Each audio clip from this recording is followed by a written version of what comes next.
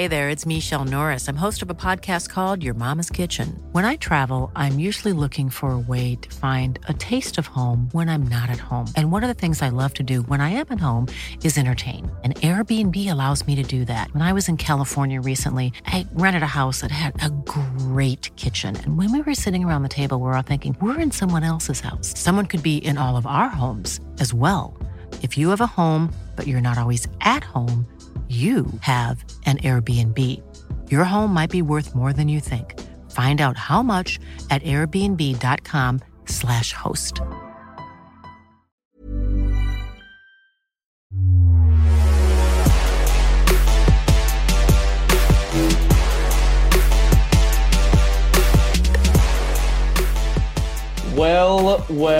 Well, it was bound to happen eventually, and we are finally here. This isn't an episode of the Gagan Pod.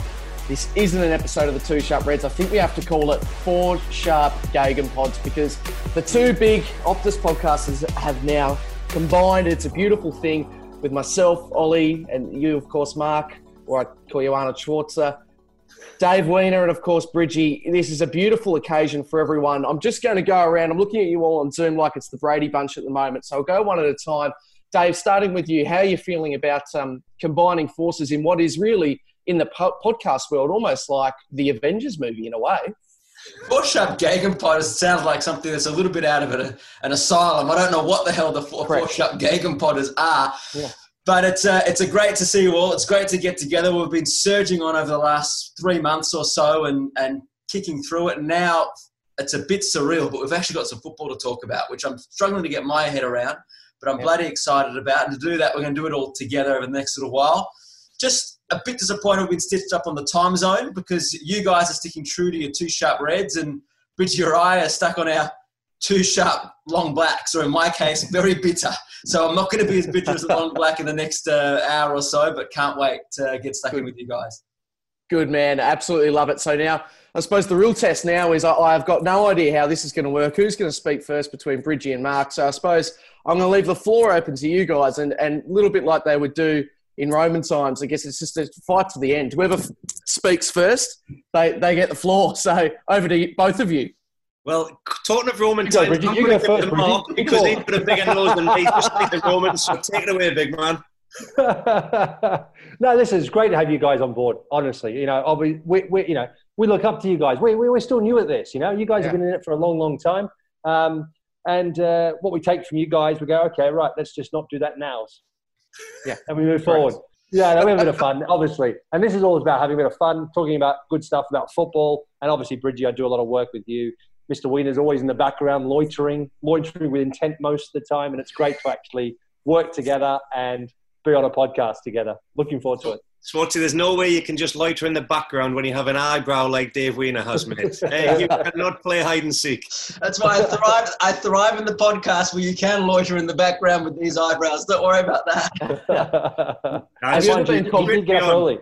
He did get up early this morning as well to have a shave. Look, he's had a shave, and 10 minutes later, it's already a 9 o'clock shadow. He's looking very fresh. Now, I did make a comment to Ollie on the Two Sharp Reds about 4 weeks ago, I think it was, saying, listen, enjoy listening to the show. Let's get together and do something and team up. And, it was just a thing I threw out there. So I'm delighted that you and Dave Wiener have put your heads together, come up with a concept. And now if there's any talk of red wines being related back to me, like Mark Schwarzer did a few months back, when I got absolutely annihilated. I don't know what you're talking about. I am here to redeem myself.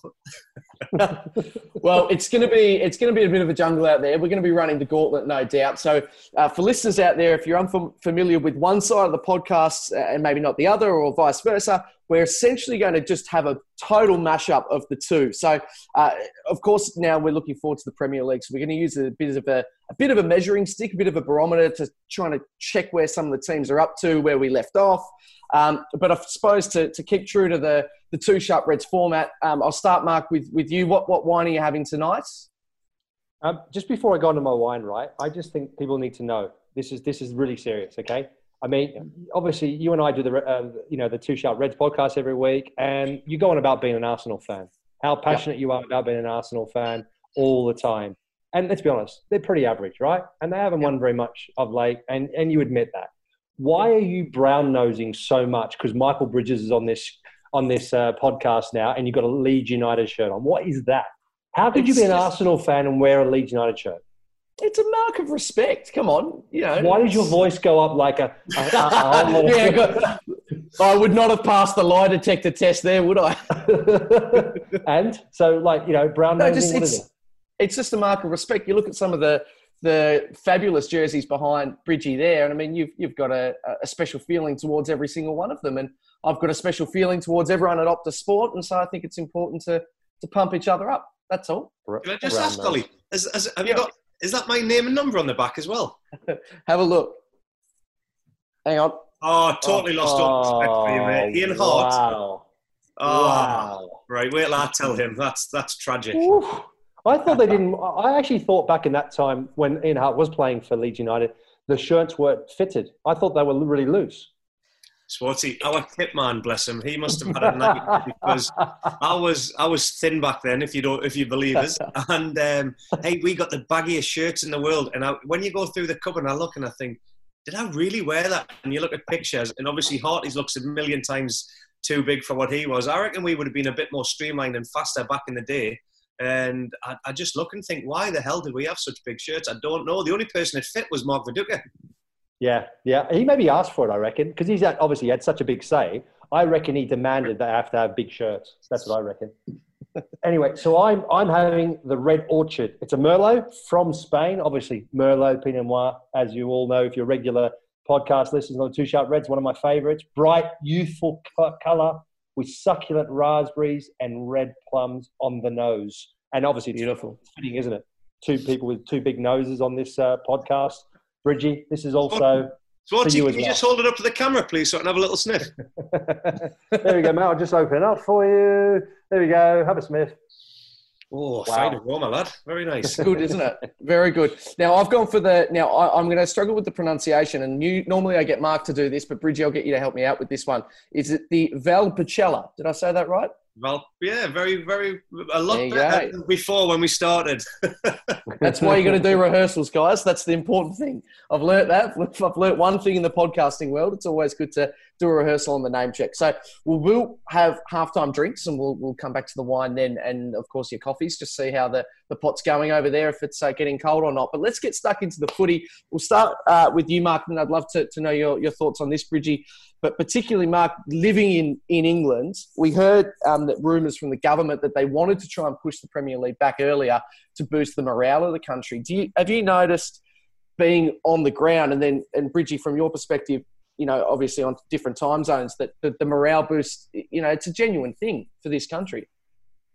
I think it is, and I think that I can understand why the government would want sporting events to start up as quickly as possible. We know that horse racing is already back up and running, so there's already an automatic sort of extra spring in people's step, that the fact that we're getting to some sort of normality again, and football is that next step. Obviously, we know that fans are not going to be in the stadium. However, I think people are genuinely excited. It's their team. We're watching across in Germany, and people are a bit like, well, there's no fans in it. Can't get my head around it.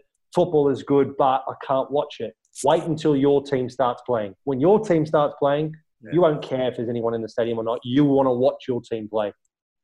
Yeah, no, I totally agree. I mean, with the lucky side about over here in Australia, you've seen horse racing has just come back. We've had that right the way through the COVID experience in Australia. And really, I'm not a big horse racing fan unless I'm actually going to races. But I've been every Saturday sitting there looking for something to do, go out with the kids early morning, and I'm watching the race, and I'm thinking, if it hadn't been for the racing, what bit of sport would I have had to keep us entertained?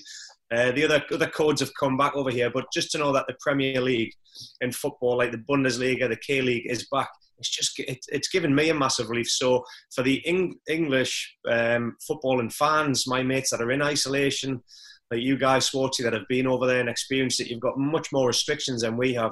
They are just absolutely desperate to see their teams play again.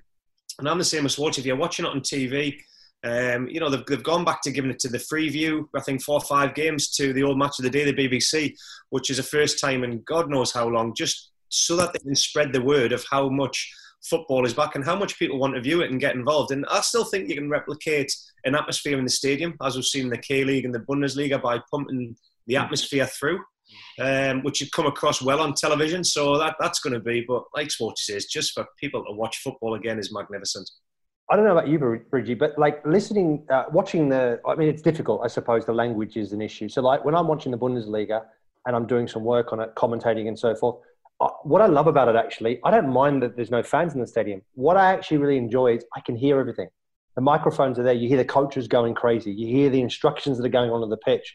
You're hearing players' discussions that you don't normally hear. So I think for anyone that can obviously understand it, it's a great thing. When the Premier League starts up, people are going to be even more under the spotlight. You're going to hear everything. You're going to hear whether it's Pep Guardiola, Jurgen Klopp. I mean, we see their actions on the side, their antics on the sidelines, but now we're actually going to hear it.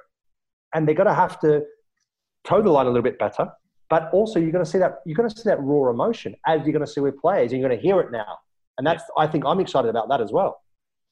So what do you think? Is that going to be the most interesting change that we see? We've learnt a bit from the Bundesliga, and we've both spoken about it in both the podcasts. And we know there's going to be a few little rule changes, like the 5 subs per team as well, which is it's going to have a play. Whether or not you think it's going to make it more intense because of the fresh players, or it's going to relieve the players, it's going to have a difference. What are you expecting? We'll start with you, Bridgie, to see when the Premier League comes back.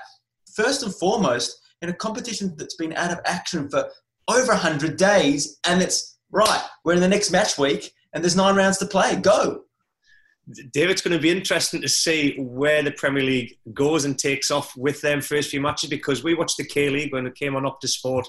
The first few matches, I'm thinking, oh my word, this is like a training ground exercise. The first game of pre-season, they hadn't had any match-related, experience to get the players' levels up. And then I look at the Bundesliga when that returns, and I'm going, hang on a minute, have the players actually had a break here? Some of the team at Bayern Munich and Dortmund were looking unbelievably fit. They still had the same team dynamics. They're high pressing team.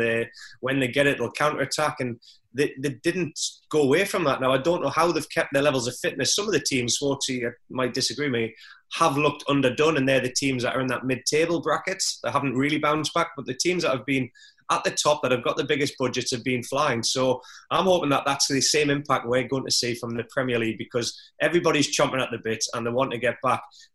And I think the 5 sub rule is upsetting some managers at this moment, because they've got their teams will rely on fitness to run teams into the ground. They're not going to have that. But what we see in the Bundesliga has been a lot of injuries because of the high intensity levels. So I think it's a player welfare issue that's being taken into consideration. And I think that's good for the game. Yeah, I mean, the problem was first weekend there was a huge increase in injuries from players, and that's understandable. The advantage that the Premier League is going to have over the Bundesliga is that the Premier League teams have been able to have behind closed door friendlies. So they're actually going to be having they're going to be playing matches, trying to get some match sort of fitness under their belts. Obviously, it's all about replicating a match day, the environment, but they're going to have to get used to it because there's not going to be any fans. It's exactly the same. And what we've seen with the Bundesliga, I said this as well right at the beginning. I think the biggest difference is going to be now home advantage is not going to play a big part. And you think, Schwarzer? Because I disagree. I think Sheffield United are going to miss out on their tight stadium and their fans. Not all the teams will, but Sheffield United, I think, will, because what I'm saying is home advantage is no longer an advantage. It doesn't come into play anymore. Yeah. So that we've seen that already. So what's going to happen is the better teams, the better squad of players, the larger squad of players are going to come out on top. Yeah. We're seeing it in Germany. Where it's going to be the same in the Premier League, in my opinion. The bigger squads, the better teams are going to come out on top. Home advantage is 0 now, almost. Maybe not 0, but close to being 0. And that's going to be a big challenge for all these teams. And when I look at the table, when I look at the Premier League, I look at the teams that potentially could go up, be relegated, could finish in Champions League positions. I'm really just looking at who are they playing against, who are their big team opponents, more so than ever before. Because before, when, like you said, Sheffield United playing at home, the momentum, the fans, that energy, that got them through a lot of games. And they won games against big teams. That is not an advantage anymore. Yeah. Quick one on that. What have you noticed in Germany where, when I'm looking at the table in England, and you got your Burnleys and your Palaces, and even to a certain extent Newcastle, although they're probably playing for their professional futures, they're really the quintessential mid-table right now. And in the past, you might do it because you've still got the game day experience and whatnot. Do you think that's going to play an even bigger role in those equations, be it the top 4, be it the relegation? Because those teams, they're human. How much can you play for? What is it like as a professional when it is an empty stadium and you are safe? You can't go anywhere. Well, the interesting thing is working out how many teams in the Premier League are actually physically safe from relegation. There's still quite a number of teams that could get sucked in there. The good example in the Bundesliga is Eintracht Frankfurt. They are in a real relegation battle. They have dropped like a lead balloon, and they've got a good squad of players. They finished in the Europa League semi-final last year. They finished seventh in the league. They had a good season. Expected the same. They are having one. They're having a disaster. They lost their first Europa League game at home 3-0. That was with fans. They're going to struggle away from home. They're going to be out of that competition. Their form is horrendous. So we're going to have that in the Premier League as well. I think there are going to be mid-table teams that are going to get sucked into it because of that very much alone. They find it really difficult to get going. Some teams are going to find it so hard to play in those stadiums and not have the motivation to really live up to those expectations, to play to the levels they need to get at 3 points particularly against the better teams. It was funny, I'll never forget when they saw the teams, there was a competition called the Intertoto Cup or the Fairs Cup and things. And what that would mean, if your clubs wanted to try and get a back door into Europe, they would come back nearly a month earlier than everybody else. So your season would stop, you'd have a week off, and then them players would be back in. And it was funny, back then we didn't have the WhatsApp and things, but you'd always speak to the odd player on the phone and they'd say, oh, we haven't got 3 weeks off or 4 weeks off. We're straight back into it. We're playing in the Intertoto Cup. And they used to hate it. The body language was a disgrace. So the difference between this, COVID has taken away the love of the game for so long. I'm thinking everybody is going to want to get back, Dave. So I'm hoping that the attitude of the players, if you've got the right DNA and you're made up, I know they're all not the same, but that is what everybody's wanting to get back to football. And it was very interesting listening to Lee Boyers, my ex-colleague, doing a radio interview recently, a couple of days ago, talking about the problems he's had at Charlton Athletic, how he had to release so many players before the window, and now he's had to go back and renegotiate contracts. And 3 of the players have just turned around and said, I'm not playing for you. We've got our futures. We don't want to get injured. So that's the difference in management at the moment. To get some of the players still don't want to come back, even after the situation that we've been in. It's quite strange. Richie, I'll throw a bit of a double-headed one at you because I'd love to get your thoughts on Lyle Taylor. And if you're unfamiliar with the championship football side of things, Lyle Taylor, has almost been on that cusp of really breaking into at least a Premier League squad, very, very minimum at some stage. And he's been great for Charlton. And he was one of those players that you mentioned there that feels like he's got a life-changing move coming in the summer. And that's why he doesn't want to play. So I'd love to get your thoughts on, from his perspective, if he's making the right call. But then also one thing, just as we wrap up the chat on the Bundesliga, one thing that Mark and I were talking about a couple of weeks ago was the fact that the Bundesliga is an interesting one considering that they've got a winter break. So they're kind of used to being able to have a stop and then get things back up and running. When we look at people, at managers like Pep Guardiola and Jurgen Klopp, do you think we're going to see another side to them as managers and as leader of people, being able to show almost a different side that we're not used to? I mean, they're great squads, there's no taking away from that, but it'll be really interesting to see if they're able to show a different side as to how smart they are in controlling not only the mentality, but the physique and health and well-being of their players. Yeah. Well, the first one, obviously going back to Charlton striker, he obviously has got a big move. You get touted up.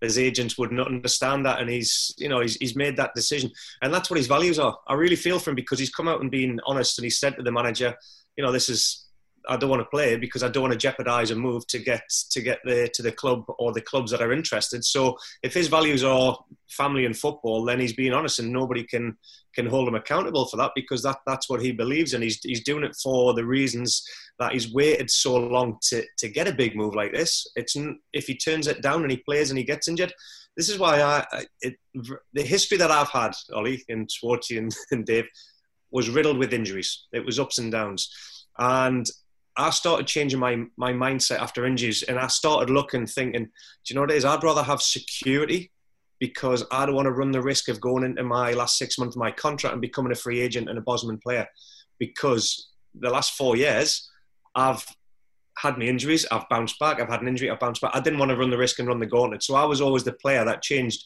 the mindset and became a player that wanted security. So if there's a contract there, I would take it. At the end of the day, this lad has got a a massive lifeline for him and his family. There's and his footballing career, so he's going to run the gauntlet and take the risk. And I don't think anybody shouldn't be judging or having a go at him, because he's come out and said it, and we should be allowed to get on with what he believes in, because them opportunities don't come around. There's a quick one on that. So June 23 is when players have to sign contract renegotiations to stay on for this extra part of the season, which was obviously no one had fathomed that was coming up. So someone in that situation is sitting there thinking, if I sign that, I have to play. I risk the move that I would make in what would ordinarily be the transfer window now. Correct. As opposed to, you know what, they've moved the transfer window. I know I'm going to get a move. It might be only in August. I mentally can't go out there each week and perform knowing that my heart's not here now. I've signed it, but I want to sign somewhere else and I can in August. So that's just to clarify those dates. Yeah, and the fans are the managers that has to cope with that right now. The fans will be annoyed because their club's in a relegation battle. Lee Boy, as the manager and the coaching staff, are going to lose a dynamic player who was invaluable to them in having a crack to have a go to keep them in that division after what they did last year. So that's really going to affect and tarnish everything that he has done there. But again, if that were one of them fans and that was their son, and their son's got a decision and a big move to go to the Premier League when he was playing Division 1 football, and then you're back in the Championship, he's got an opportunity to leapfrog and go there. There's no chance any parent will be holding their son back and saying, you've got to play this out when you know that's gone. So, I mean, my dad would have loved to have stopped me playing for Sunderland, but he didn't have the opportunity. He tried, but he didn't, because he was a Newcastle fan. He said, I can't stop you going for your dream, son, as much as I don't want you to play for the enemy. So, you know, that's the way I look. And on the Bundesliga chat, I just think that Man City and Liverpool are in a fantastic place, having two managers that know how the Bundesliga break works, knowing what they can do away from when they have the breaks, what the players have got to do to keep the levels up. And if a Liverpool fan, if anybody thinks they're not going to win the league, they're absolutely mad. And I just think they're probably best suited, in Man City obviously as well, having the managers that understand that, and that's good for the Premier League. So, and I'm sure that some of the managers would have shared ideas with other managers as well, just to, if you don't know where you've been in the situation before with COVID and the breaks, then they share ideas. They don't give away too much, but they'll share ideas and have a bit of collaboration to come up with ideas, no doubt. Well, boys, the strangest part about a preview in June is it's been some 100 days since we actually played, and I don't, as much football as we've watched, I sat there trying to prepare for this period, and I was like, where were we when we finished? And I joked with the boys last week that we had to pick our favourite moments of the season so far, and the guys were going, when we do some research, what's been the best goal you've seen this year? And I was like, well, I've watched Drogba classic goals, I've watched Cantona, I've watched Giggs, I don't know what's happened this year. So we're just going to do a bit of a speed through for the punters listening to remind us all about where we were. And this is going to segue into where we're going to go. So I'll kick off with you, Schwarzer, and we'll run through these one by one. Ollie and I will jump in and throw them at you. But so far, Mark, your player of the season so far, which was about 150 days ago. I know, it's a tough one. Is that how long it's been? About 100 days, yeah, it's a tough one. And I'm going to be biased, but I think he's had an unbelievable season, and he's a big reason why his team are doing so well against all the odds. And it's Dean Henderson at Sheffield United. I think he's been excellent. Player of the season, excellent? Yeah, I think he's up there. Listen, I mean, again, it was one of those ones. Okay, think back, like you said, 100 days ago, who for you has really stood out for the entire season? I mean, you go to most Liverpool players and go, they're a shout. Most Liverpool players are a shout for player of the season. I look at Alisson and go, has Alisson played as well as Henderson? No, I don't think he has. But he's been good. Don't get me wrong. He's been as many games neither, has he? No, he's had an injury stop-start season. In terms of goalkeepers, I think he's definitely been the best goalkeeper this season. And I think he's definitely up there with being, it's a player that's just come. The first player that came to my mind when I thought of it was Dean Henderson, how well he's played, how he's only 22 years old, the responsibilities on his shoulders, how he's taken it. He made a massive mistake against Liverpool and he picked himself up and went on this incredible run. And listen, Sheffield United, let's not forget, right? Sheffield United are in 7th spot. If they win their game in hand, they're 5th. I mean, Their game in hand will take them to 29 games. After 29 games in the season, it's like well, it's not quite like Leicester winning the Premier League, but it's getting towards that end. You just kind of go, how's that even possible? Richie, manager of the year so far, who are you thinking? Is it as cut and dry and obvious as we think, or is there a sneaky couple of managers that might be in the question? Well, there was only two that really stood out for me, and one of the guys has run away with the league. It's Klopp. What he has done is magnificent. I just love when managers or when teams go and they've set themselves the targets and the goals, and every year we used to try at Leeds United, can we try and replicate and do better than last season? And Liverpool have done that under Klopp. And this season they've just been absolutely mind-blowing to watch. I've loved it. But Schwarzer just mentioned them as well, Sheffield United with Wilder. A man that has come from the Championship with a tactics that is adapted. When you've got overlapping centre-backs, please do me a favour. When was that ever invented? Do you know what I mean? But he's stuck to what got them into the Premier League, and it's worked. And there's been a lot of teams haven't been able to work them out. And we've talked about the home advantage going. That's going to be a massive thing. But what Wilder's done there, so I'm putting them two on the scales, and I see Liverpool. Yes, they're going to get the title, and then I'm seeing Wilder. I don't know where the balance is, so I'm going to go for the underdog and say Wilder because of what they've actually achieved in the Premier League and the tactics he has shown. Because it takes a lot of balls to back yourself in the Premier League and keep going. Because I've seen people like Karanka at Middlesbrough came up with a style of play and then completely changed it when they started hitting the panic button. He didn't believe that it was going to keep them in the Premier League. And Wilder has. He's stuck by his values. I had both of those people written down as well. Jurgen Klopp, Chris Wilder. I mean, for me, it has to be Jurgen Klopp. They're going to win the league. First time in 30 years. Backed it up from last season. Insane season. They should have won the league, but Manchester City were just were that little bit better in an extraordinary season. But they win the Champions League. This season, the Champions League was a minor sort of hiccup in terms of Liverpool's history with it. But it's all about the league. It's about winning that title. And let's be honest, that is the biggest trophy, isn't it? Winning the Premier League title is the biggest trophy. I was laughing with Dave last week when we were having a chat. And I was saying what I would love to see is Sheffield United get into Champions League and see the likes of Barcelona and Real Madrid coming to play at Bramall Lane. And they would just think, what the hell is this all about? You know what I mean? Let's get in. It would just be a moment to enjoy, to see the face of the players coming out thinking, wow. And I think Sheffield United would have a good crack in there. And Wilder would probably be able to teach a lot of the managers around Europe and go, you talk about us, the English having the 4-4-2. Well, watch us go with this system here. Yeah. They do have a tricky little run. Wolves, Chelsea, United and Liverpool all feature in their final few games. But if they are good enough, which they've shown to be so far. Don't burst the bubble, Dave, for God's sake. Yeah. That comes afterwards. Come on, Dave. Don't be like that. What's in his coffee? That's what I want to know. I've already sunk it. I'm ready for the next one. Schwarzer, your moment of the season so far? My moment of the season, and again, it goes along the same line. It's Liverpool, isn't it? It's all about Liverpool. So the moment of the season is it's broken into two. Liverpool going almost entire season undefeated. And then the moment, I suppose, is that their run and then losing against Watford, of all teams. You just kind of go, just kind of doesn't really make sense of how good they were. And they lose against Watford, who have been struggling all season. We know Watford have got ability. They've got some talented players. Liverpool just had an off day.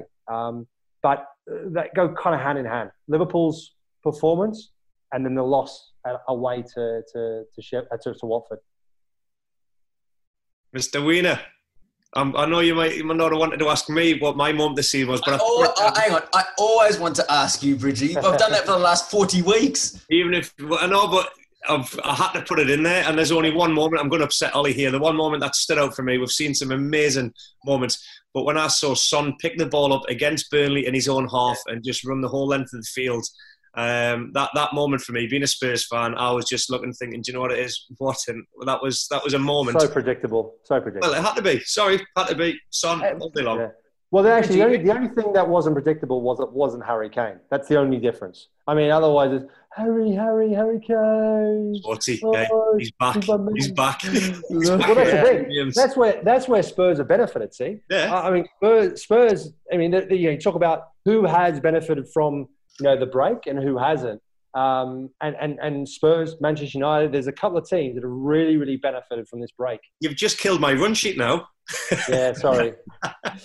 Now, Mark, just before I ask Bridgie another question, do you feel comfortable with me asking him questions? Do you feel like I'm slightly cheating on you, or I just want to make sure we're feeling we're feeling comfortable halfway through, and then we've discovered boundaries, things like that.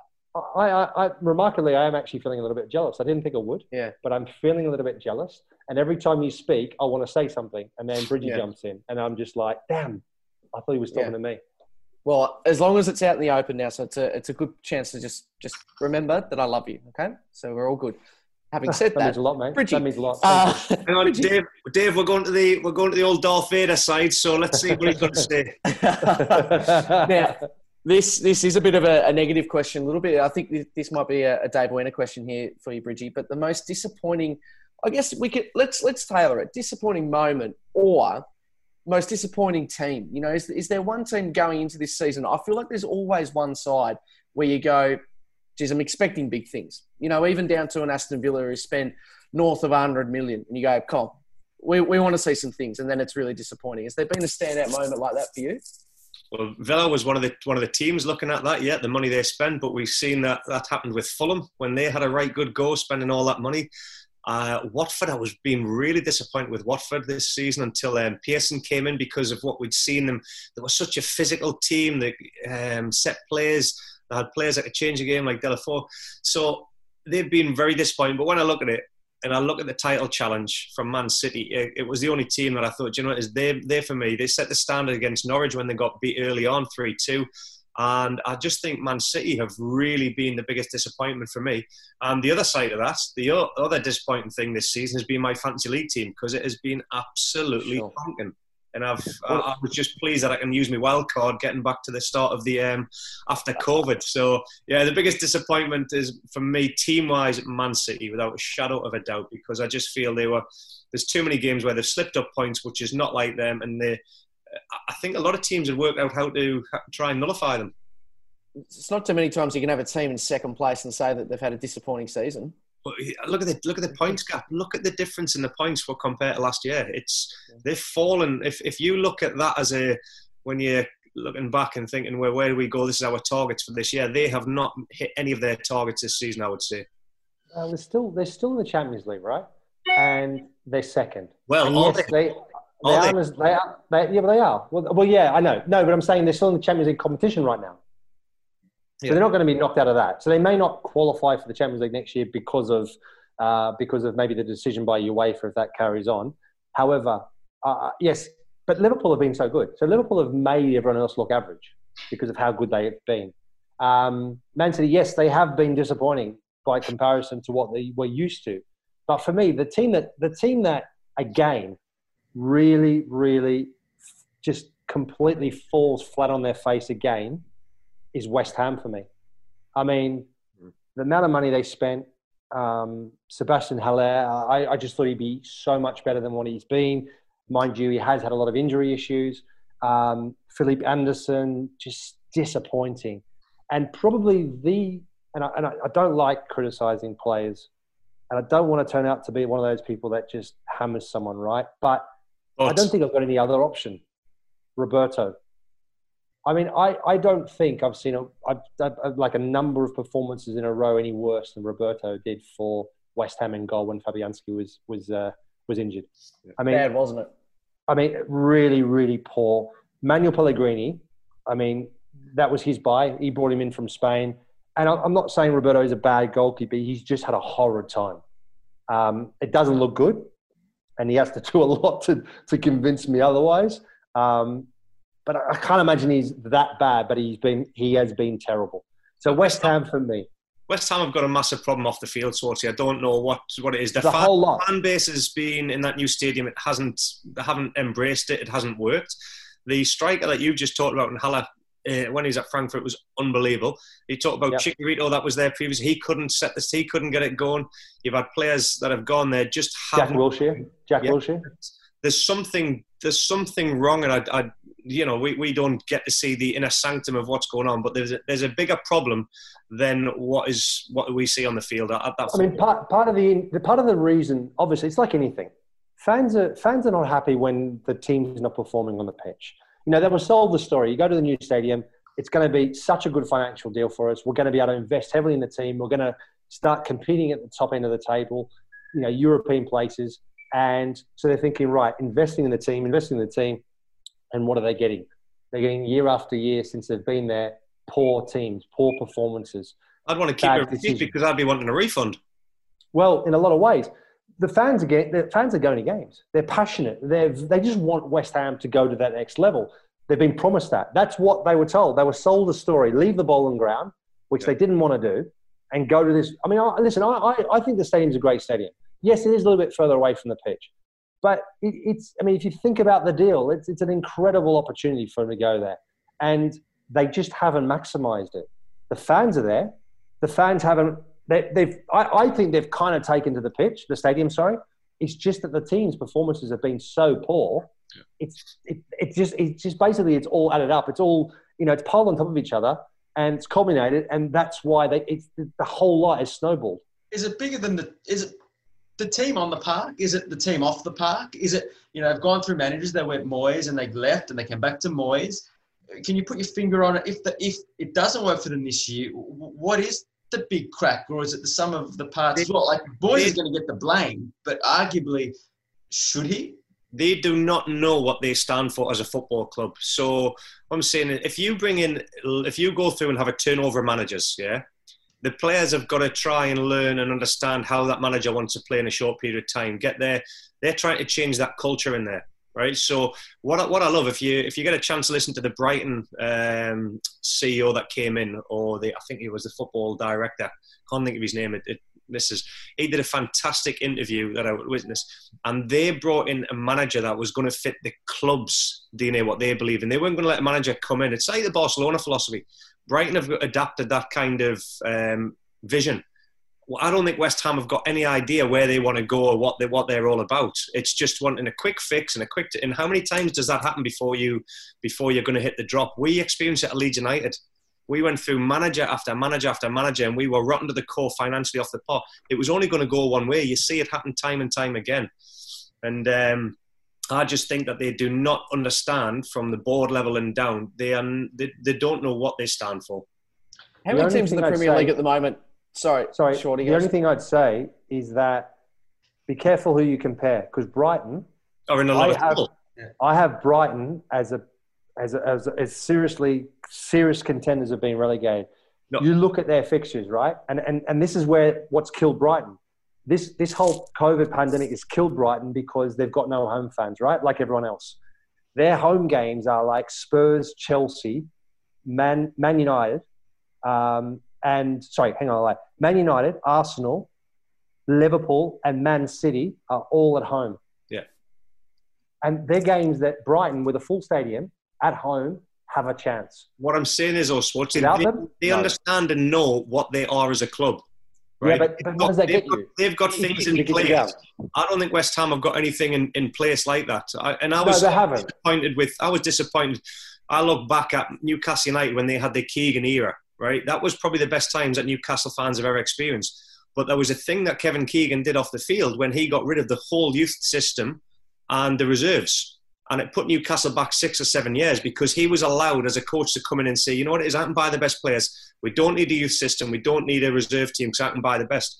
When Keegan went and the money went, Newcastle had to go back to the bottom divisions and work their way back up. And the youth policy up there in that region was invaluable. There was a lot of great players who missed out. The club allowed that to happen. What I'm saying is Brighton and some teams that are in great, they've got this vision and philosophy. I just don't think West Ham have got that, and I think that I agree with you. I agree with you. You're right. All I'm just saying is that even though Brighton may have the vision, the philosophy, I think they're in big trouble. Yeah. But you're right, but it'll still put them in a far better position that if the worst does happen and they do get relegated, they should be able to keep hold of everyone because of the way that they've financially worked it out, they've structured it, and they're adapted or they're equipped, hopefully, to come straight back up because they've got a plan, they've got a strategy, they have a system, they have an identity. West Ham would be a free-for-all. if they get relegated. There's two groups of people that love West Ham. One is the fans, and the other one are agents. They swarm like vultures around West Ham because they know they're going to get fed. Ollie, I'm feeling a bit thirsty, but before we do that, while the boys are on a roll, should we find out who's going to join their clubs that they pick to go down while we're on a roll and they're condemning all these clubs to the drop? Before we get to the more pleasant drop, let's find out who is going down while we're there. Oh, very good, Dave. I really like that. I really like that. So it doesn't sound good for Aston Villa, West Ham and Brighton, but in different spades from the two of you. So Bridgie, you've mentioned you worry for Villa. Who joins them? I mean, Norwich, sorry. I mean, it's not looking good, but who joins them going down? I'm going to go for Norwich, obviously, and the sad one that I don't want to say is Bournemouth. And I just feel that Eddie Howe's, what they've done there has been incredible. I don't think they've been able to replicate or get anywhere near the standards that they've tried to and shown that they can do.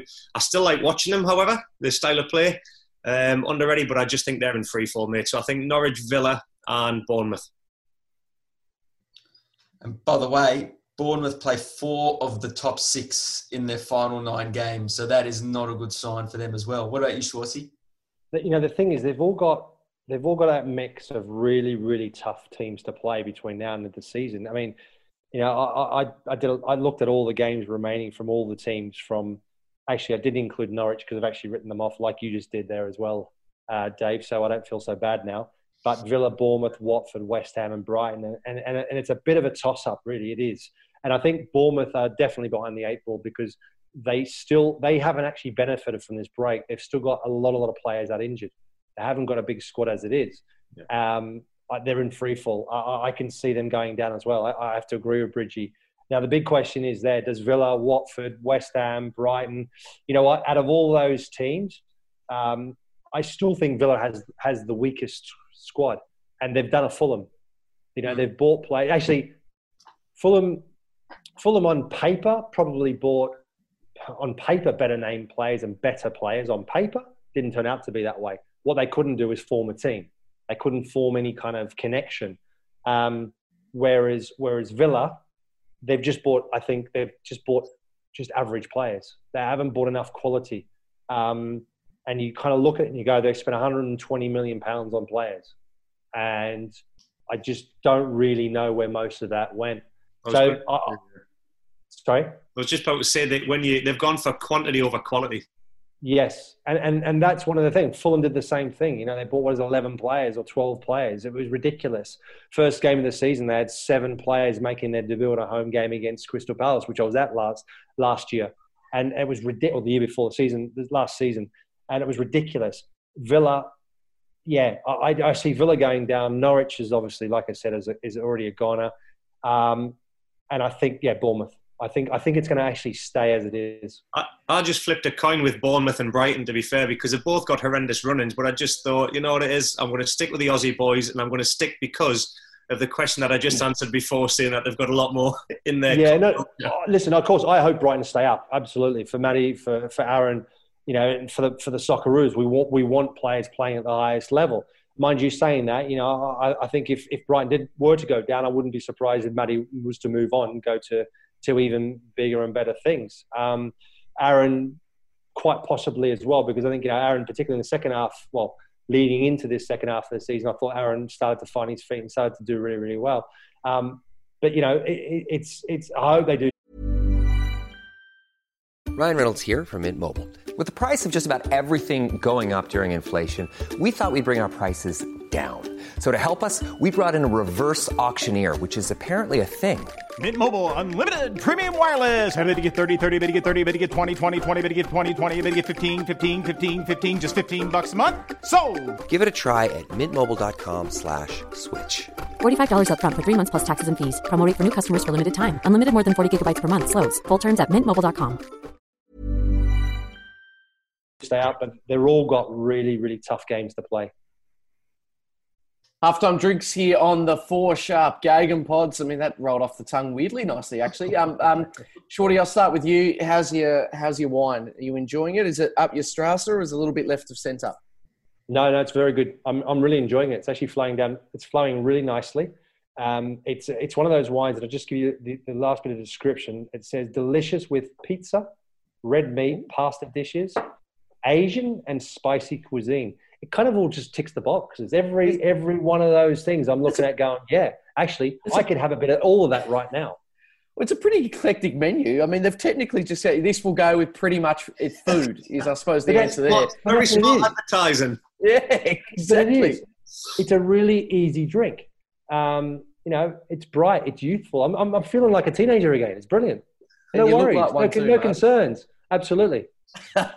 Now, here on the halftime drinks traditionally it's just a chance to, I normally like to introduce it if Mark gets a little bit overwhelmed, if he finds himself in a rabbit hole, talking about Alphonso Davies too much. And I just need to go, whoa, come on, mate. We need a chance to calm down. Hey, leave him alone. Listen, he is brilliant. And I've got a bit of crush on Thomas Muller as well because he is unbelievable. Really? He's got to go back in the German side. He's been insane. Jeez, both of them let themselves go in the COVID break. I tell you, they look terrible. Oh gosh, yeah, absolutely terrible.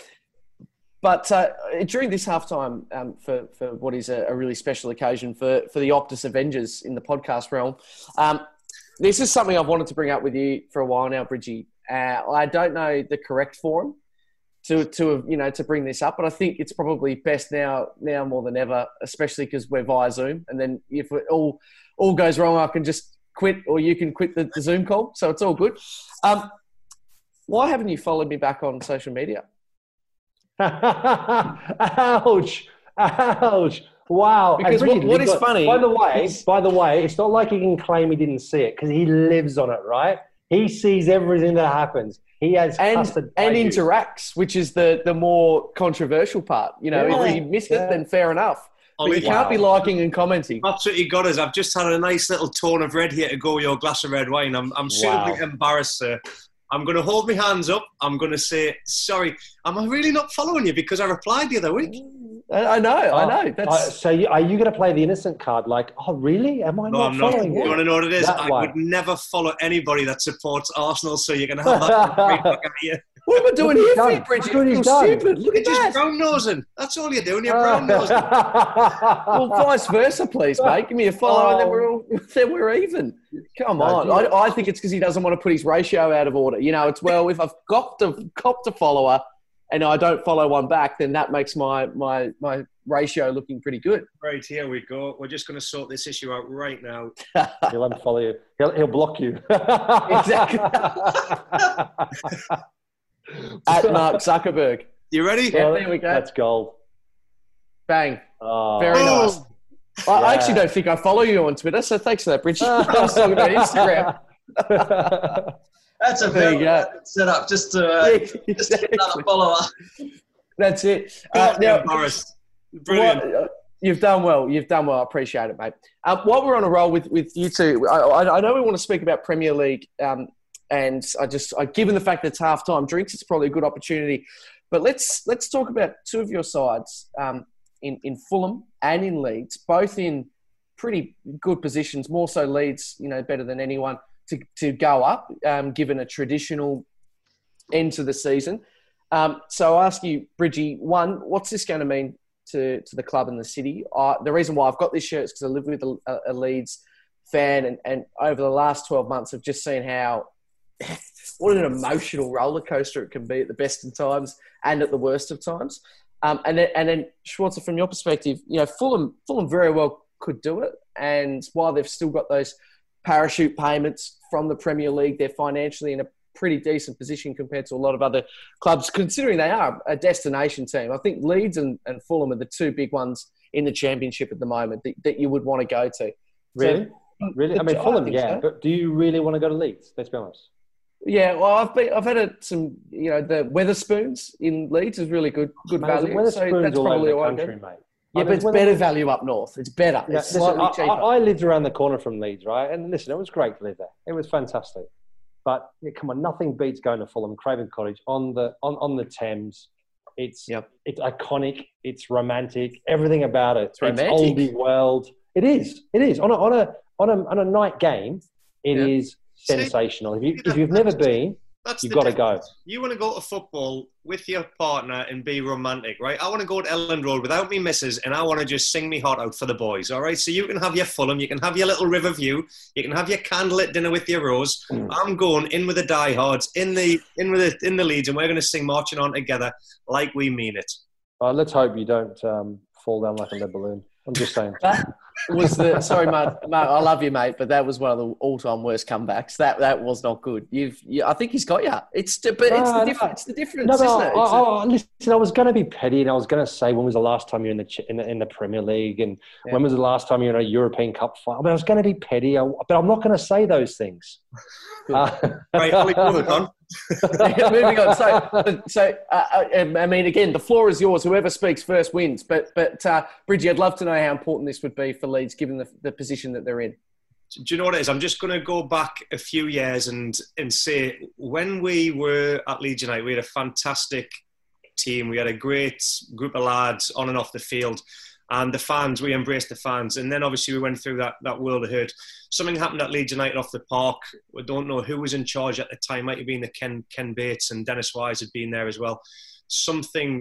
The players that had been there previously, we were banished. People like Gary Kelly that were club legends, Lucas Wadaby that had been the club captain and a hero of the fans for many years. The lads have been banished. Now, what I will say, Andrea's come in. There, we had that mad, crazy Italian guy before. I can't think of his name. That was sacking players left, right, and centre. Managers left, right, and centre. Cellini, yeah, thank you. And players weren't even allowed. Ex-players weren't allowed back to the stadiums as guests and things like that. There was nothing for the fans. The stadium, not their facility to the it was very hard for players that had been around that era, like your Gary Kellys that were wanting to get back involved with the club, your Ian Harts. And it was basically banished because Danny Mills and people like that, because they felt that the players and the wages had impacted the club financially and things like that. And it wasn't. There was things going on behind the scenes. So what I will say, for the stadium started becoming shocking behind the scenes. Now, I went back to witness, it was about 3 years ago. I went back and I was shown around by Paul Bell, the new chief exec. And he was saying, this is where the money's gone this year. We've put it on the facilities for the corporates, so that all the behind the scenes were done. The new corporate boxes were done. They had Legends Lounge and Eddie Gray and Gary Speed. And they were welcoming players back to do match day hospitality, so the fans could actually talk and listen to people. That was a massive tick for me. That was meaning that the club was going in the right direction. And then they were saying the following year they were going to spend the money on the players. And then the following year they were going to put it into a man that they were trying to get hold of. And that was obviously Bielsa and his coaching staff. And so every year they've got better and better. And it was just such a relief to speak to some of the lads at the stadium when we went back to meet the fans and things, and actually to say, do you know what it is? The club are doing it in the right way now. They're getting the fan base back. They're getting the sponsor, the corporate hospitality. They've just got to get it right on the field now. And Bielsa's given them that whole new belief. They came so close last year. That would have affected a lot of the players. What have they done this season? They have gone about it in the same way as they finished last season, and they've been absolutely brilliant this year. COVID has impacted that. But I'll tell you what, I was speaking to Liam Cooper, and they were just saying they are absolutely buzzing to get back and get in the park, because they know with the fitness levels they had previously, the things that have been put in place for them off the field during this COVID situation, that they're going to come back and they are going to be flying. And they wanted to finish the season off in the right manner, because they didn't want that asterisk to say it was a kind of token gesture to get back to the Premier League after so many years of hurt. So I think it's a tick all round for what Leeds United off the field and on the field have been doing the last 3 to 4 years. Finally. What are you going to do, mate? Like, if Leeds get promoted, which they look in a very good position to do so, who are you going to support? Like, I mean, does anyone even know who you support? Who is your team? Yeah. Honestly, let's be honest. Who is your team you support? Well, I'm one of them. I cannot forget teams that I've played for and had moments there that you've shared with players and fans. My family would have hated me years ago saying that Sunderland is close to my heart, but they are, because I've had 5 years there. I've had 3 promotions with them. I always look out for their results. I look out for Leeds' results because I had so many great years there. Carlisle United. I don't look at Bristol City and Hull City because I had bad times there. I played for them. I had bad times. Didn't enjoy it. But my team is Tottenham Hotspur, and that is because of one man, Chris Waddle. There you go. Wow. So what's going to happen next season if Leeds United are playing against Tottenham? Who are you going for? Tottenham are at home, Tottenham win. If Leeds are at home, Leeds win. There you go. Sit in the fence. So you're not really a Spurs fan? Because if you were a Spurs fan, you'd want Spurs to win regardless. No, because we like giving out token gestures. We don't mind. That's right. Charity is always welcome. Doesn't matter what industry you are in. It's good to have options, Bridgie. It's good. Who's going up with you then? Oh, go on! Oh my word, you've got us here. I'm going to. Do you know what it is? The momentum that they were having before this were Forest. Forest were absolutely flying. Going into this little end of run, but I think Fulham. Do you reckon Fulham, Schwarzer? No, listen. I think it's Leeds and West Brom's position. Oh, West Brom and Leeds are gone. There's one more. Yeah. So who's going to win the playoff? Listen, it's all about now. So these remaining 9 fixtures, for me, will determine. Not only will it determine who's in those remaining, 3rd to 6th, but who has the momentum then to go on and win the playoffs and win it. It's all about now. Yeah, I don't like Bridgie's saying. I don't think you can pick it, and I think it could be anyone down to. If you look at it, 53 points, even like someone like Swansea still could, in theory, get there. Depends on a run. Depends on what happens when they come back. That's what it is. Forest had a good bit of momentum, but I've been in the playoff situation as you have, Swartzy. It doesn't matter where the team that normally finishes 3rd are heartbroken. You've all your energies sapped out of you. And you've got a team that's come in and just made it into that 6th or 5th spot with a nice little run going into the playoffs. I hate calling playoff team because you just never know what's going to happen. Yeah, I was fortunate, mate. I was only in the championship for 1 season, and we finished 2nd and went straight back up. Had the playoff experience. Yeah, I had the perfect, mate. That was it. I was in there with Nottingham Forest won it. We came 2nd. Yeah. We came 2nd on the last day of the season. We beat at home Oxford United 4-1. Got promoted, and we went on for bigger and better things. And that was where we went for 12 years in the Prem, 10 years in the Prem consistently, continuously. And the very next season we got promoted. Nottingham Forest went straight back down. There you go. Well, I apologise. I thought you'd been in the playoffs. I didn't realise you had such not a playoffs. List. Direct up, mate. 1 season. That was my 2nd season. Well, my first full season in English football. I signed for Bradford, was there for 3 months, went to Middlesbrough towards the back end of the season under the old transfer window, and then we got relegated. And then the very next season, we went straight back up. Yeah. Well, that's what's going to be keeping us. I mean, the championship, who comes up, and now we know that's resolved. That's such a big deal because that was so up in the air. But back up to the Prem, what is going to be the biggest story that's going to knock our socks off over the next 6 weeks or so? Is it going to be around the top 4? Is it going to be around Liverpool's coronation? Is it going to be around Sheffield United? Is it going to be around a big club, United, Tottenham, Arsenal, who are going to suffer? To you first, Bridgie, what is the story that's going to dominate the Premier League's finale? Newcastle United become the wealthiest team in world football. Are you going to change your teams? You're going to go from Spurs to Newcastle? No, mate, do you want to know this, Swartzy? I will not change. I'm not the money gauntlet because I wouldn't be supporting Spurs if I was. We are, we scrape the barrel in the budget and spend it elsewhere. I think that's going to be a massive talking point coming towards the end of the season because the money that they are talking about with this investor, they're going to do everything that they can possible to get this deal done. And I mean, there was even talk that they might even just buy a television company to take over the deal or things. There's been some mad rumours going around, but I just know that Amanda Stavley has been working behind the scenes with so many groups from over that part of the world to get this deal done and get it over the line. And I can see it going through. They will not rest until this deal goes through, and that will see. I mean, some of the players, they'll be panicking. Some of the players will be embracing it, and the coaching staff will be.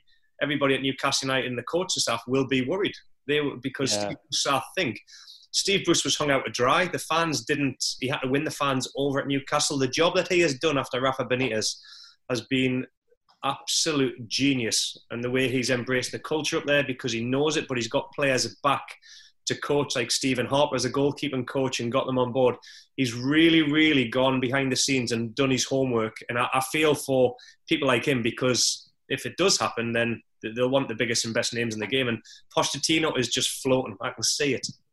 Yeah. Hey, Bridget, can I just ask you from a fan's perspective? Just from a fan's perspective in the Newcastle situation, we talked about it a couple of weeks ago on Two Sharp Reds about how my experience going up to speaking with the fans in Newcastle, when you ask about their club, the one thing they've got an issue with is Mike Ashley, right? And they feel like they're so against the stance, and they feel that he doesn't represent the club and the values. Yeah. You throw a bunch of money at the club, and do the fans' morals and values go out the window? Or are there still some sort of ethics? Not if it's Mike Ashley, no, because he's burned too many, no pun intended, he's burned too many bridges up there in the northeast. He didn't go in and he a London culture and mentality is different to a northeast mentality. So, and I mean that in the nicest possible way. He didn't embrace the culture in the region. When you get rid of a player like Alan Shearer, who's got a Shearer's bar behind the ground because he's a club legend, and you kind of alienate people like that and turn it into the number 9 bar, and you don't make Alan Shearer welcome back at a football club. They're the things, again, that you go away from everything that the North East believe in. You respect and value the people that have been there before you if they haven't done anything wrong. And he offsided, some of the decisions bringing in Joe Kinnear and getting Dennis Wise and people in. The North East fan didn't like what was going on. And he spent 40 million on Joe Linton, which obviously he's been swindled with on that one. But it doesn't matter how much he throws at that club. There's too many people that he has upset and burnt with his businesses and whatnot. So they're desperate to get things signed over. But how do these new owners represent the North East in any possible way? Well, they don't. And that's what I'm saying. It doesn't matter if you're not from the North East, but what you've got to do, you've got to come in and you've got to get some form of... You've got to get ideas from what the North East culture is and get people involved that understand that to run that for you and advise you and say, listen, could you embrace this or could you do that and take this on board? If you want to go and get Spanish coaches or you want to go and get the best coaches in the world and bring them in, but we still need to have a little bit of culture for the players in the youth development and the coaches in the North East that are coming through with the talent that we have. There's got to be a happy medium. Now, the fans will embrace it, no doubt, because they'll be seeing the best players in the world. But they still want to know the DNA of Newcastle United and what it stands for in that region, because people just pay money and have jobs to go and watch that football club, like we've seen on Netflix with Sunderland. There's not many teams that we can support. Leicester have done it. Leicester have done it with the owners. They've come in, they've embraced it, they've spoken with the community. They've also brought their own bit of their own part of their culture to Leicester, and the local community's embraced it. They've invested heavily in the community, the local community. They've given a lot of money away to charity. They've really been embraced by the supporters, and obviously success has come along the way. So it can work. When you don't listen, Schwarzer, off the bat of that, Leicester have done it unbelievably the way they've both, bedded together. The team, I look at Cardiff City, when the guy first took over, they're called the Bluebirds for a reason. You give them red shirts.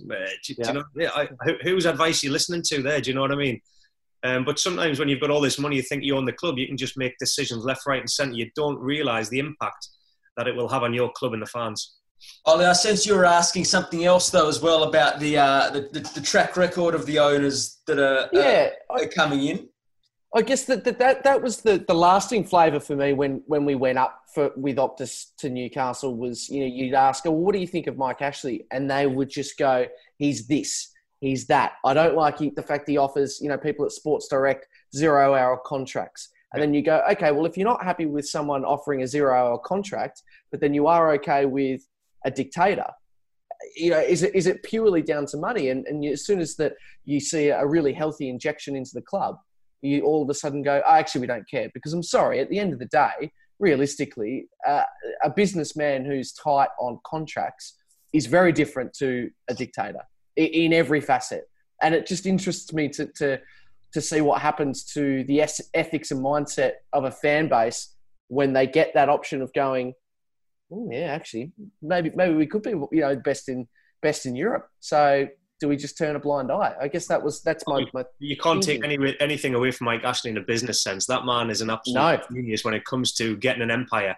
But as a Newcastle United fan, and there's a lot of, like you say, there's a lot of things that are going on in the North East that people are behind the scenes working at that club that have seen. And, there's, I can't say too much, but there's things that need to be changed, put it that way. It's an interesting moral dilemma. Probably worth its own discussion outside of a Premier League preview podcast, Ollie. I hear what you're saying. That whole sports washing aspect of it is a pretty delicate balance. But hey, sometimes it can bring joy to a fan base, and you have to look at the balance. And I just saw this week that Roman Abramovich went and bought a £120 million painting. So not only is he going to buy Timo Werner for Chelsea, he's got lots of money up his sleeve. So that's very good news for Chelsea supporters. So you see how quickly it turns, Ollie, when you He bought it off Schwarzer too. I can see the gap in the middle of his paintings behind him there. What was it, Schwarzer? What did he buy? Yeah, it was just a finger painting that I made one night after a couple of bottles of red wine. And he and I got together and had a bit of a discussion. I got him a bit tipsy and we came to an agreement. And it was, amicable both ways. Listen, that's what Chelsea did. They were banned for 12 months from buying a single player. They're a club that don't have a lot of money. They had a lot of money up their sleeve. That's why they're able to go and buy someone like Timo Werner. And who I have to say, 54 million pounds or something like that? 55 mil. I actually think, okay, you could argue and say in these times, COVID times, it's a little bit steep. I actually still think it's good value for money. I think it's actually very good value for money. What's your take, Schwartzy, on there's two sides of it. One being that this is brilliant for Chelsea to go to the next level. It's going to push your Tammy Abrahams. It's going to give Lampard variety. There's another element that says, here we go. As soon as the transfer market opened up again for Chelsea, the youth policy went out the window and there's no faith in Abraham. Where do you sit on which side of that argument pursuing Werner is? Well, I don't see a problem with both of them playing. I mean, Timo Werner likes to play on the left-hand side. So Chelsea play with three players going forward. Generally, the two wingers are more creative kind of players, not as direct as Timo Werner. But Timo Werner, when you watch him play for RB Leipzig, when you watch him play for Germany, he tends to always be on the left-hand side. Loves to run up plays, run in the pockets, run off people's shoulders. But he generally starts 9 times out of 10 on the left-hand side. When he plays at RB Leipzig, he plays with Poulsen, who's a big guy, big striker up front. They've also got, Schick, who's on loan from Roma, big guy. So that works. So I actually don't see a problem. I can see Timo Werner, Tammy Abraham playing side by side.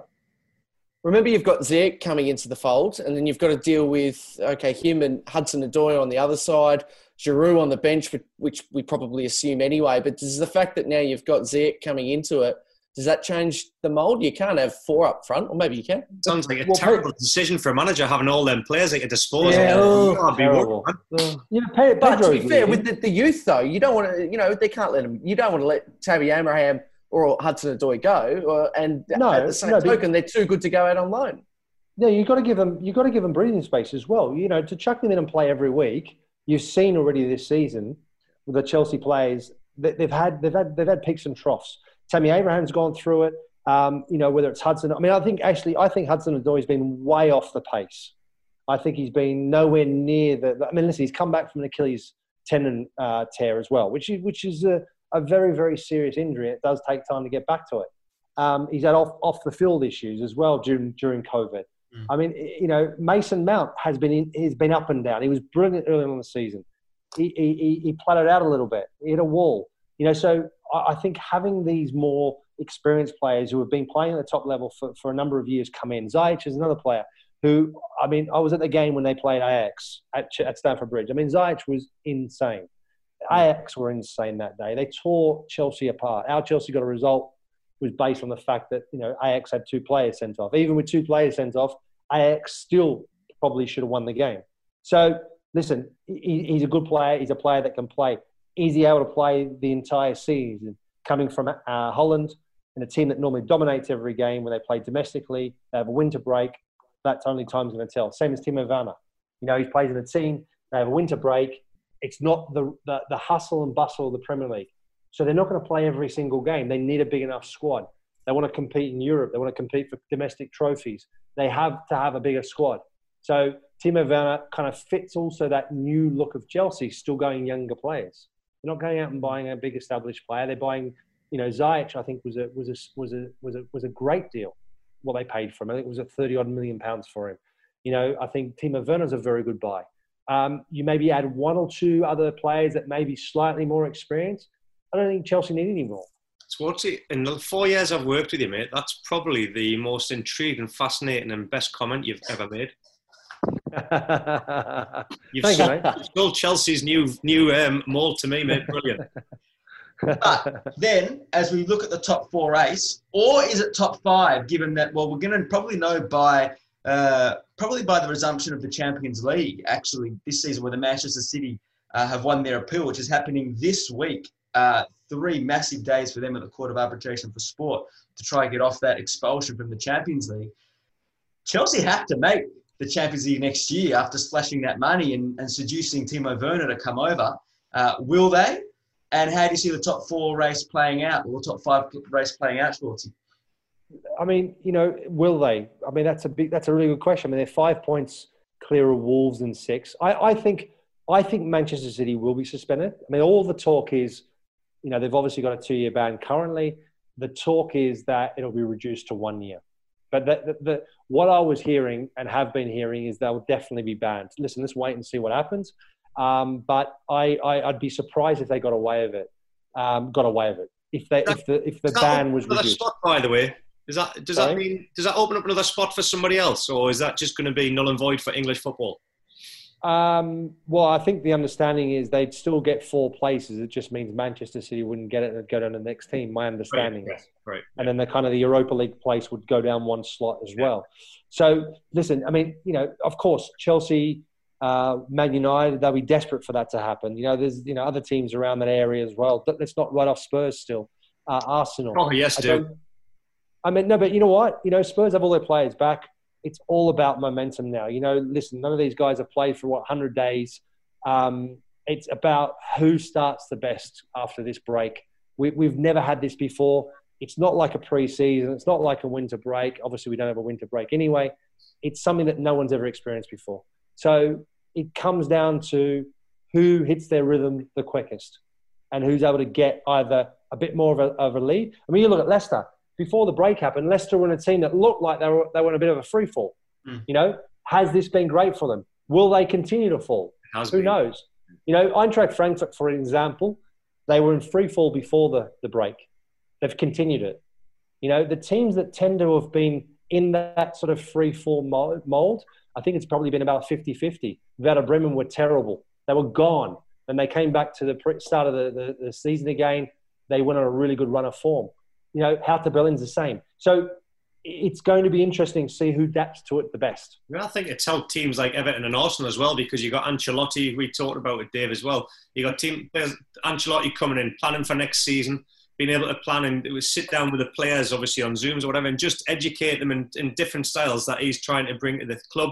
Arteta trying to change the culture at Arsenal. I think this has given him a massive mould and bedding in period with the Arsenal and the staff to work out who they're going to keep, where they want to go with it. So, again, I think that's paid dividends for them. Tottenham, massively, because of the injuries you talked about, Schwarzer, players coming back. So you're trying to put a positive on a negative thing that's happening in world football, but it doesn't suit all clubs when it's happened. But there's a lot of clubs that have benefited from this. But you know what it is, though. You know yourself, Richie. The benefits really only come into place when you do the work on the training field. So all these new ideas and directions, you can talk as much as you like. It's about actually doing it on the football pitch, working, training, going through tactics. They haven't been able to do it up until recently. So, it's who adapts to it the best, who simplifies it, who goes, right, let's just continue what we've been doing. No one wants to change too much probably between now and the restart. And then it's hopefully back to a little bit more normality at the start of next season. Off the back of that, mate, in the time period that we've had,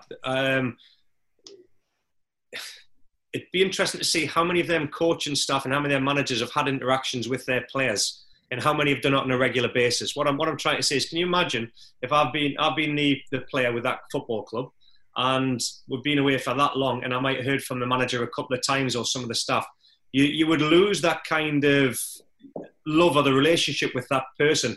And I don't know what's going on in the Premier League, but I know that's been a massive issue in Australia at the moment with what's going on in the A-League, that some of the players haven't felt like they've been wanted or heard from their coaching staff enough in this period during COVID, which is not good because that breaks the relationships up. You're not going to go out and run through a brick wall for them coaching staff, and I'm sure it'd be interesting to see who's really gone fully on to do the sessions on Zoom, and that's the way we've had to evolve. So what I'm saying, some of the players might not feel as loved as they would have been if they were in the environment. Yeah, but and in particular as well, what's interesting, then they've got themselves to blame. Then they deserve to go down. Correct. Then they deserve to have a disaster. If they, I mean, that's fundamental. That's the basics. That's management. Yeah. And listen, you've had it. I've had it. The amount of managers, even big names managers, have this reputation and actually turn out to be, on the contrary, actually turn out to be disaster at man managers, or just not interested, wants to avoid it at all costs.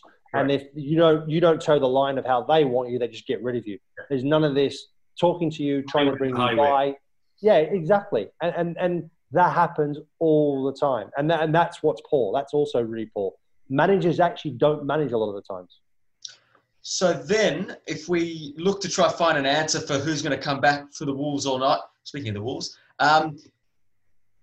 Europa League, Champions League spots. Who of Brendan Rodgers, Frank Lampard, Ole Gunnar Solskjaer, Nuno, Chris Wilder, Mikel Arteta, Jose Mourinho, who misses out? Who is going to get into Europe next year? There is going to be a fairy tale, or there is going to be a real inquisition.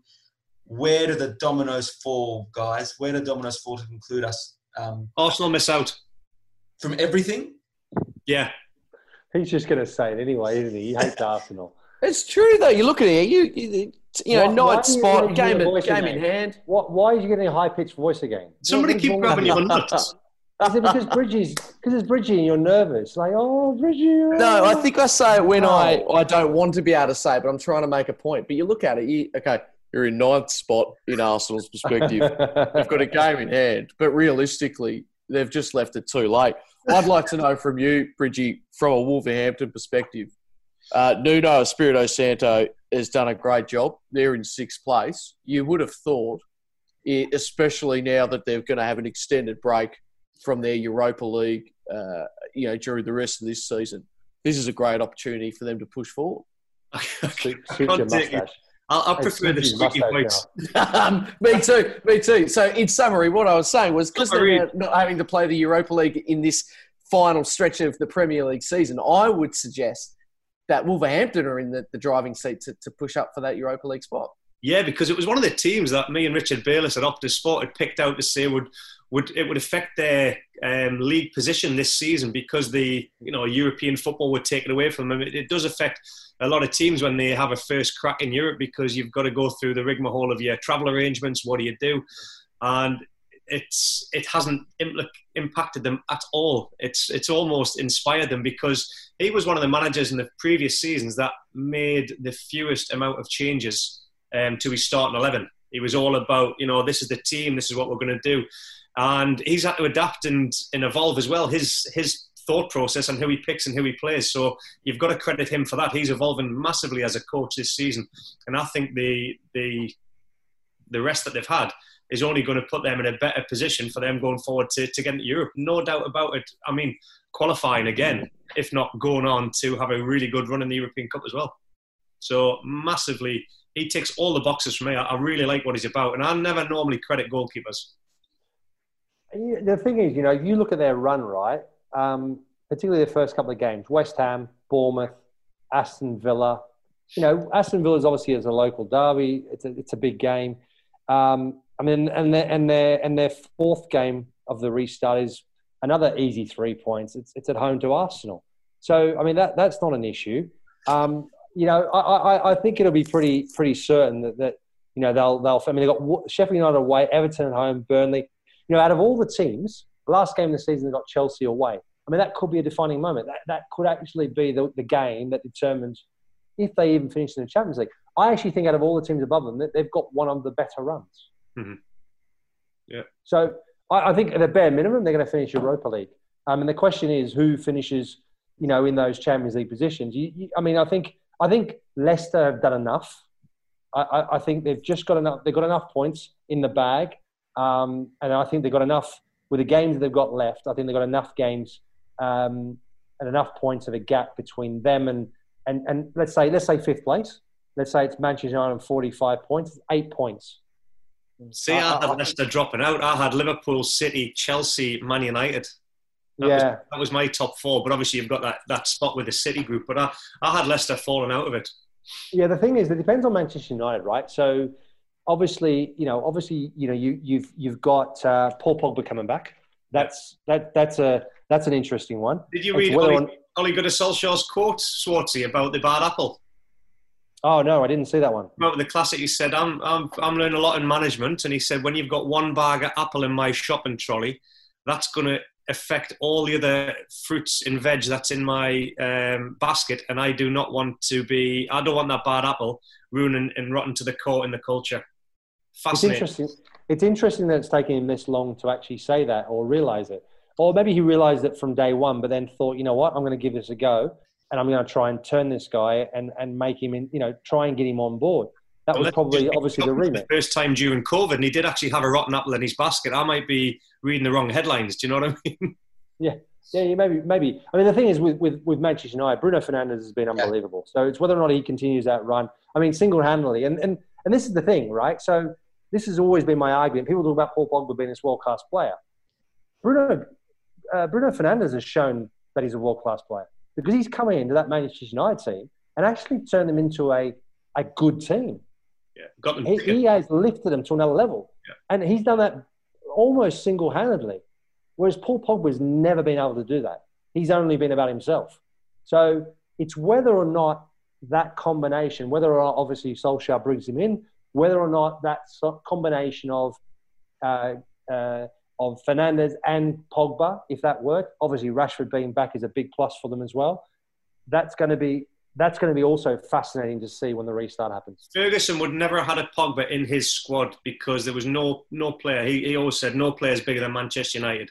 The thing that I look at Manchester United at the moment is that they need a Paul Pogba figure financially or commercially for his followers and what he does on social media. It's killed the club. It's killed the team. Exactly. So this is where, again, what do they stand for again? But if Ferguson was still there, Pogba never would have come back. He would have never even come back. They would have just gone, no, that's not happening.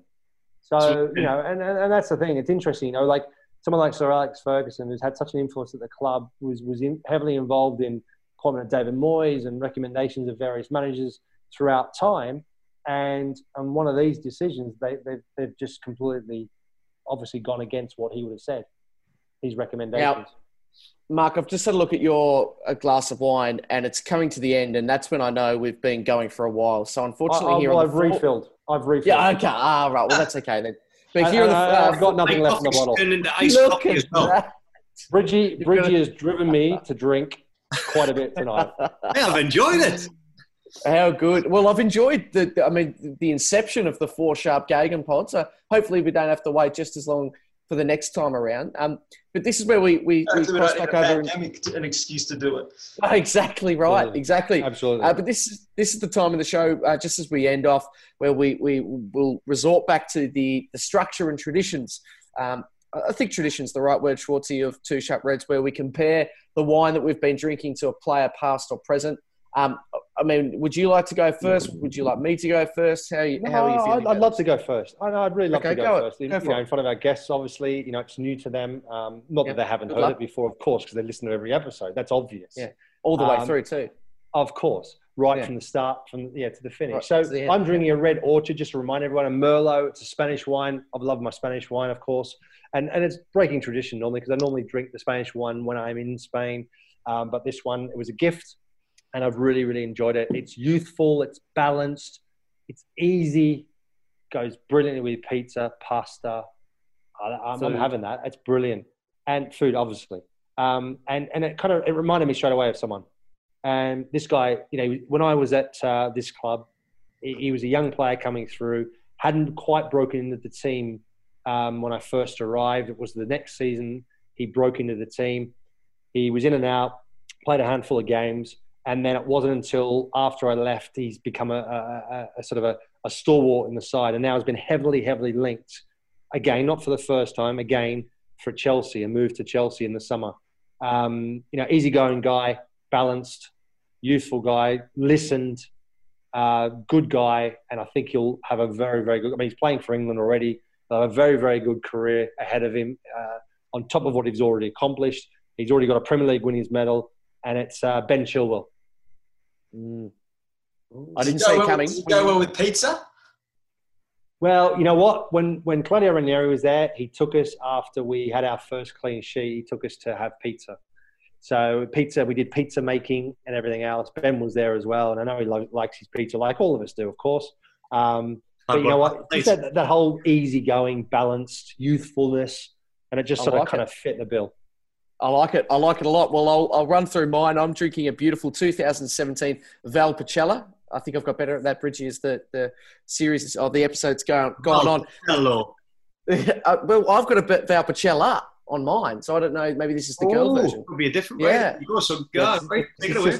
It's his sister. There you go. It's exactly right, the sister. There's one sentence in particular, and it's the one that sums it up perfectly. It says here, it's an elegant and well-rounded wine with a warming spice at the finish. So an elegant player with a spicy finish. Ooh, I mean, here we go. It'll be an Arsenal player again. No, interpret spicy finish what you will. But for me, it could have been a number of players, but I'm going for more sort of both your generation, I'd say. So not an Arsenal player either. I'm going for Le God, Mr. Matt Letizia. I think he was a very, very elegant player, but by golly, when he struck that ball, there was some serious spice to it. It was entertaining, it was unpredictable, but it was great. But also equally elegant. And he would like to have a mould between the two because he loved pizzas. He could never get his correct. So he would like a bottle of both, would Matt? That's exactly right. Well, guys, I really appreciate your time here on the 4 Sharp Gagan Pods. Ridiculous name, but I like it. Make sure if you're listening to this on the 2 Sharp Reds channel, make sure you, of course, subscribe and listen to Gagan Pod and vice versa. It was an absolute pleasure. Mark, get to bed, and Bridgie and Dave, enjoy your day in sunny Sydney. Thank you very much. Really enjoyed it. It's been great to merge the two together, have a chat, and I never thought I would enjoy sitting this long chatting to Mark Schwarzer. Ollie, obviously you're completely different, mate, now that we're followers, friends on Instagram and Twitter. It's fantastic. Yep. But Mark, I've really enjoyed it. Dave Weiner, it was a different what do we say, ambience. And yeah, I think you enjoyed it because you didn't have to listen to my crap for the whole entire time. So I'm sure Dave's up for it again. But thank you very much. Really enjoyed it. To all the listeners, take care. And Dave Weiner, over to you. Next time we'll be on the wines, guys, and you'll be on the long blacks. But it was terrific. It was a nice way to just get back into football, coming back. And it was great to merge both. And I can't believe it, but the next Gagan Pod will be after 2 live Premier League games on Thursday morning. And for you guys, you'll be able to bring us into next week as well. So to everyone out there, I've said for 12 weeks, I haven't said enjoy your football. It's all how I normally end. And next week, we're this close to being able to do it again. So thanks, everyone. It was good fun.